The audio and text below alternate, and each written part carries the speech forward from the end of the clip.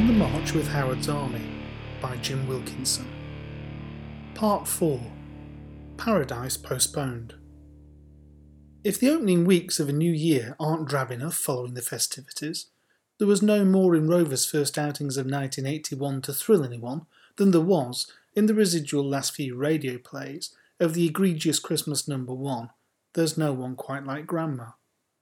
It was a strange, contemplative, politically highly charged time. Most were coming to terms with December's global shock of John Lennon's violent death. Polish solidarity totem Lech Wałęsa was received by his fellow countryman Pope John Paul II as the Vatican welcomed the global symbol of working-class struggle. I was 21 going on 22 that month, without any significant other, and finding it difficult after flunking out of university after a year to come to terms with the fact that a lot of my old mates weren't returning to their hometowns, but instead were making their way in the world where they'd studied or fallen in love. I found a new bunch of pals, and a whole new narrative within the plot of my life which runs to this day, by deciding to go and net with Church Cricket Club. I never made a first-team player, but I still sit on Ewood and chat on the blower a couple of times a week with fellows I met in those times and ended up living for many years in the Oswald Whistle area. But the Rovers and their fortunes were as important to me as anything, and the few buddies who had eschewed further education, plus the travelling blue and white merry men and women of the Accrington branch bus trips, were what passed for a raison d'etre. Another cold afternoon at Meadow Lane saw us dumped out of the FA Cup at the third round stage, and a fourth 0-0 out of 5 league games at home to Watford was followed by an underwhelming 1-1 draw at Shrewsbury, in which new midfielder Marshall Burke, selected in front of Duncan Mackenzie, whose Ewood career was now sadly over, although we didn't know it at the time, netted. Burke and John Lowy, a rather effete centre-forward signed from Sheffield Wednesday for £25,000, scored in a 2-0 home win over Orient to close the month. Burke was on target again the following week, completing a never-to-be-repeated, well, not by him anyway, sequence of 5 goals in 6 games. His goal at Luton, a brilliant bicycle kick, had only aesthetic value, however, as we were comfortably beaten by a David Pleat side that was destined to win the division a year later. Ricky Hill, Brian Steen, David Hill and co. I've never returned to Kenilworth Road, nor have any desire to. A few of us somehow blagged our way into their supporters' club, but rather wish we hadn't bothered after some hostile and threatening words and postures from the locals. It all took place in some kind of long corridor between rooms down one side of the ground, and making a hasty exit was like trying to negotiate your way down a crowded train carriage. Luton were one of the number of clubs in and around the automatic spots, behind the Hammers, who looked certs. Sheffield Wednesday, Swansea, Notts County, and believe it or not, Grimsby Town also had designs on a top 3 finish. There were no playoffs, of course, but Rovers were well in touch, fluctuating around 4th and 5th spots. The Luton defeat was a rare pounding in the goals against column, and by now Arnold was restored in goal with Kendall reverting to his promotion back four of Brannigan, Keeley, Fazackley and Rathbone. De Vries had been jettisoned after a last failed attempt to establish him. David Hamilton had been added to the fringe of the squad on a free transfer from Sunderland, one of what were still known as utility men, a midfielder who could fill in semi-adequately anywhere else, but his appearances were only made from the bench until Bobby Saxton succeeded Kendall. The young boss's last throw of the dice in the transfer market still to this day sums up the lack of any resources at all which beset Rovers back then. If ever it wanted a medium-sized statement of intent and a few bob lashing out, well, this was the time. You could transfer players all season then, up until about mid-March, when the deadline closed till the current season ended. But Kendall was forced to trade his happy wanderer Mackenzie, who might have been useful as Spring firmed the pitches up, for another of football's itinerant travellers, the former Fulham hero, Viv Busby. Busby had enjoyed great prominence in Fulham's 1975 run to the FA Cup final, but nearing 32 he drifted out to the US to play for Tulsa and the curiously named Roughnecks after moderate spells at Norwich, Stoke and Sheffield United. It was straight swap, no cash involved. Blackburn Rovers, with the best manager they'd had for decades, on the cusp of a scarcely credible second successive promotion, didn't have a pot to piss in. Official. Busby made his bow in a 1-0 win courtesy of a wonderful Brotherston header at home to Derby, and a week later at Ewood, Kendall and his team suffered another blow. A Simon Garner opener had been equalised in spectacular fashion from virtue of the Riverside touchline by Wrexham's prolific Dixie McNeil, exactly the kind of guaranteed goal striker we should have signed, when Tony Parks was left felled by a tackle and stretchered off for what proved to be his final bow as a player. Parks had already begun learning with Kendall and assistant Mick Heaton to prepare for coaching after his career, and no one needs to be told how he served the club magnificently into the next millennium. But his loss as a player was another blow to hopes of a miracle end to the season. I was in Barbados watching the test match as we drew successive away games, 0-0 at Grimsby, 1-1 at QPR. No idea how I saved up for it. All I ever remember doing from age 15 onwards was spurting every penny I earned or was given on records, beer, and trying to interest girls. Oh yeah, and I admit I wasted a bit too. And I was still in downtown Kingston when we beat Sheffield Wednesday 3-1, in a game televised the day after in those days as the kick-off match, before Ewood's biggest crowd of the season, 19,222. Spate, Busby, his only Rovers goal, and Kendall, forever leading from the front in a big game, the bigger, the more to be relished in this case, all scored to put Rovers onto the cusp of the 3 automatic spots available. That major success, however, was soured by one isolated incident of the season, which, possibly more than any other, scuppered our chances of returning to Division 1 for the first time in 14 years. A crunching Mel Sterland assault left Noel Brotherston, brave, willing, non-stop Noel, crumpled on the ground, stretchered off with his part in the promotion quest ended. With Mackenzie long gone, he was the lone provider of flair and a spark of creativity in a side which found it easy to shut foes out, but much harder to open them up. It was a cruel and ultimately decisive misfortune, for the last bloke who deserved it, a popular servant who was destined for an even grimmer blow of fate years later. I've stood at Oldham, Barnsley and Notts County on the cruellest winter afternoons imaginable, but I can honestly say I've never been as cold as I was at Stamford Bridge, or as relieved after a sadly inevitable 0-0 draw. Check out Chelsea's results under Geoff Hurst that season. I think they only scored in about 3 games in 5 months at one point.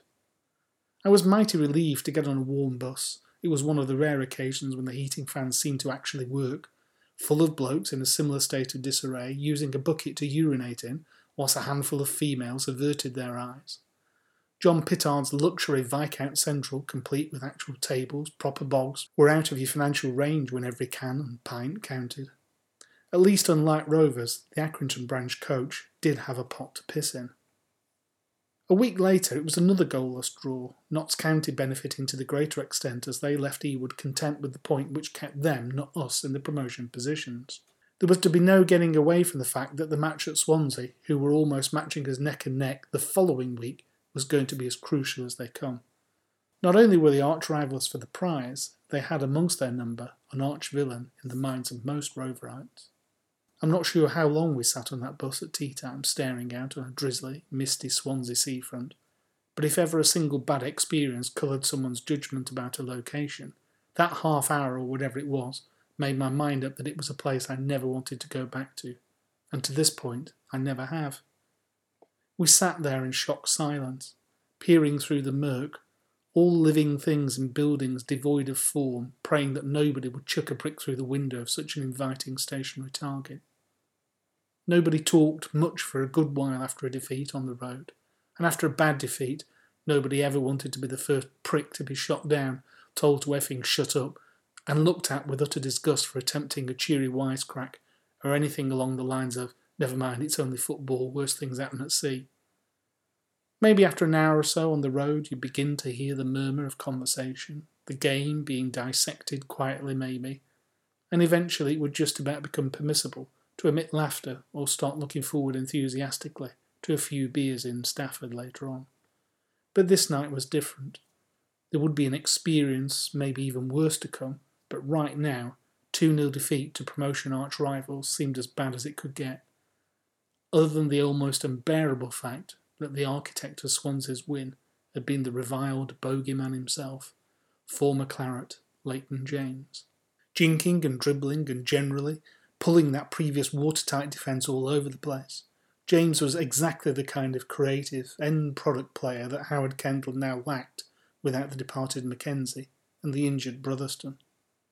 Kendall had attempted to shore up the midfield at the Vetchfield with local lads Paul Round, but with a front three of Garner, Lowie and Busby, who Kendall had seen enough of after that afternoon not to bother with a game, it failed miserably against a side managed by John Toshak, which was good enough to qualify for the UEFA Cup a year later, after an excellent initial season in the First Division. Incredibly, all was not lost, and a week later a 1-0 win at home to Bristol City thanks to the restored Marshall Burke's header, combined with results elsewhere, put us into third position with 4 games, all against sides below us, albeit 3 of the 4 were battling against relegation. Kendall had recalled the banished Crawford from Central League exile to replace Busby, but when the manager most needed a burst of goals, like the ones Crawford had fired us to promotion a year before, there were none left in this obstinate striker's locker.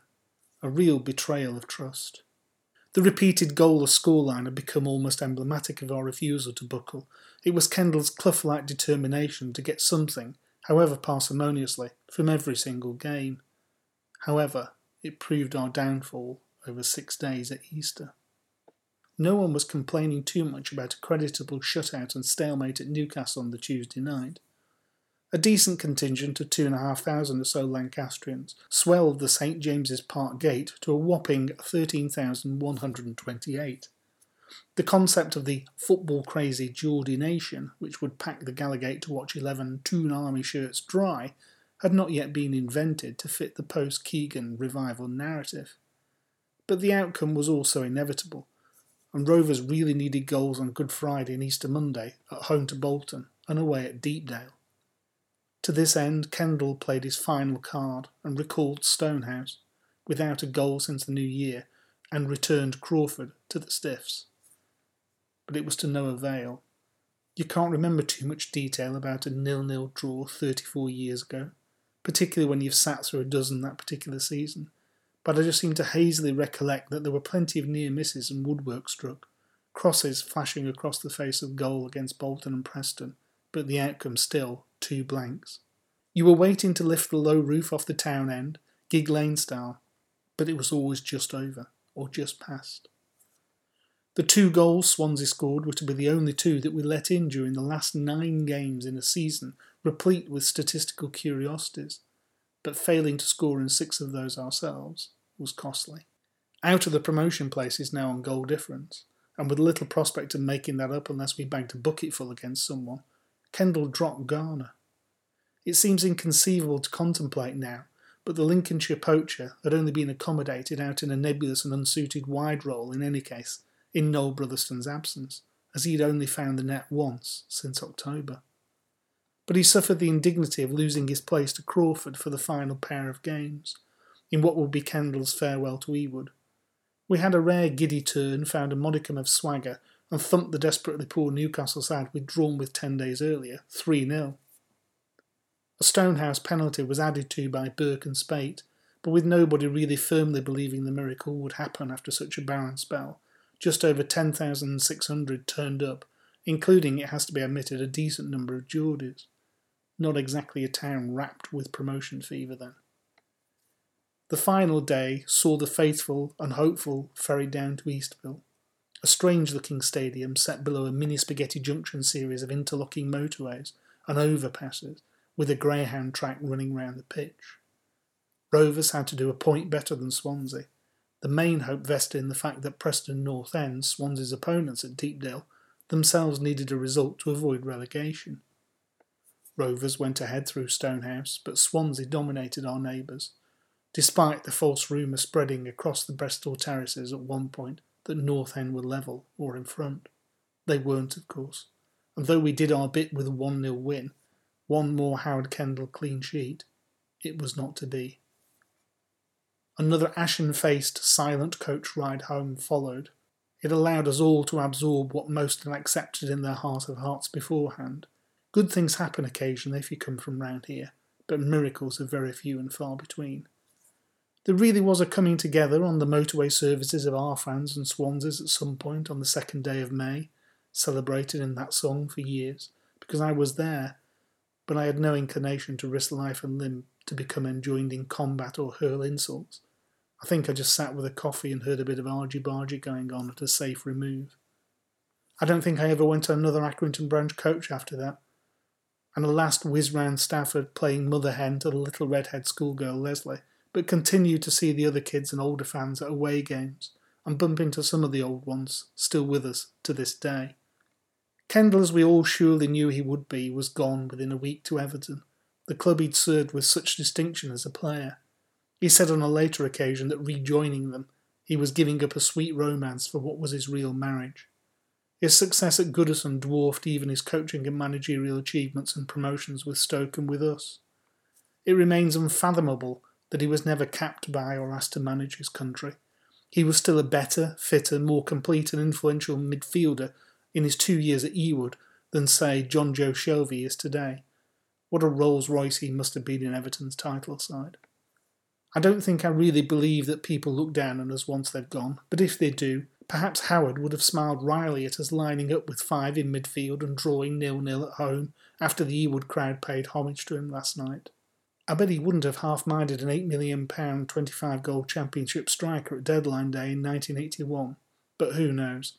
Hamstrung by a similar lack of spark and invention, he may have finished up sticking him on the wing in any case. It wasn't to be.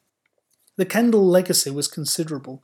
Bobby Saxton, a capable, honest man without Howard's easy charm and played-down charisma, inherited some good players. Most notably a back four, which Howard had made a silk purse from sow's ears with, who gave the club sterling service. The only one he took to Everton was Arnold, who deserved a brief spell in the spotlight. He had a look at Keighley on loan, and he lasted 25 minutes of a torrid Merseyside derby, before a red card and a return to Ewood to lick his wounds and redevelop his reputation as a cult hero whose mastery of the dark defending arts is celebrated to this day.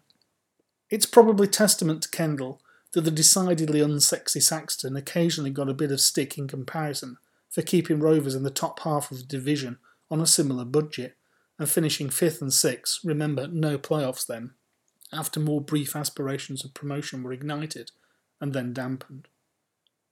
Don Mackay took it a little bit further and got us as close as Kendall before Uncle Jack decided enough was enough and were having a real crack at it. But none of that would have happened if Howard hadn't got us out of Division 3 in 1980. I firmly believe that. Thanks for everything, Howard. That was On the March with Howard's Army by Jim Wilkinson, first published on the Blue Eyed Boy WordPress site in October 15, shortly after the passing of Howard Kendall.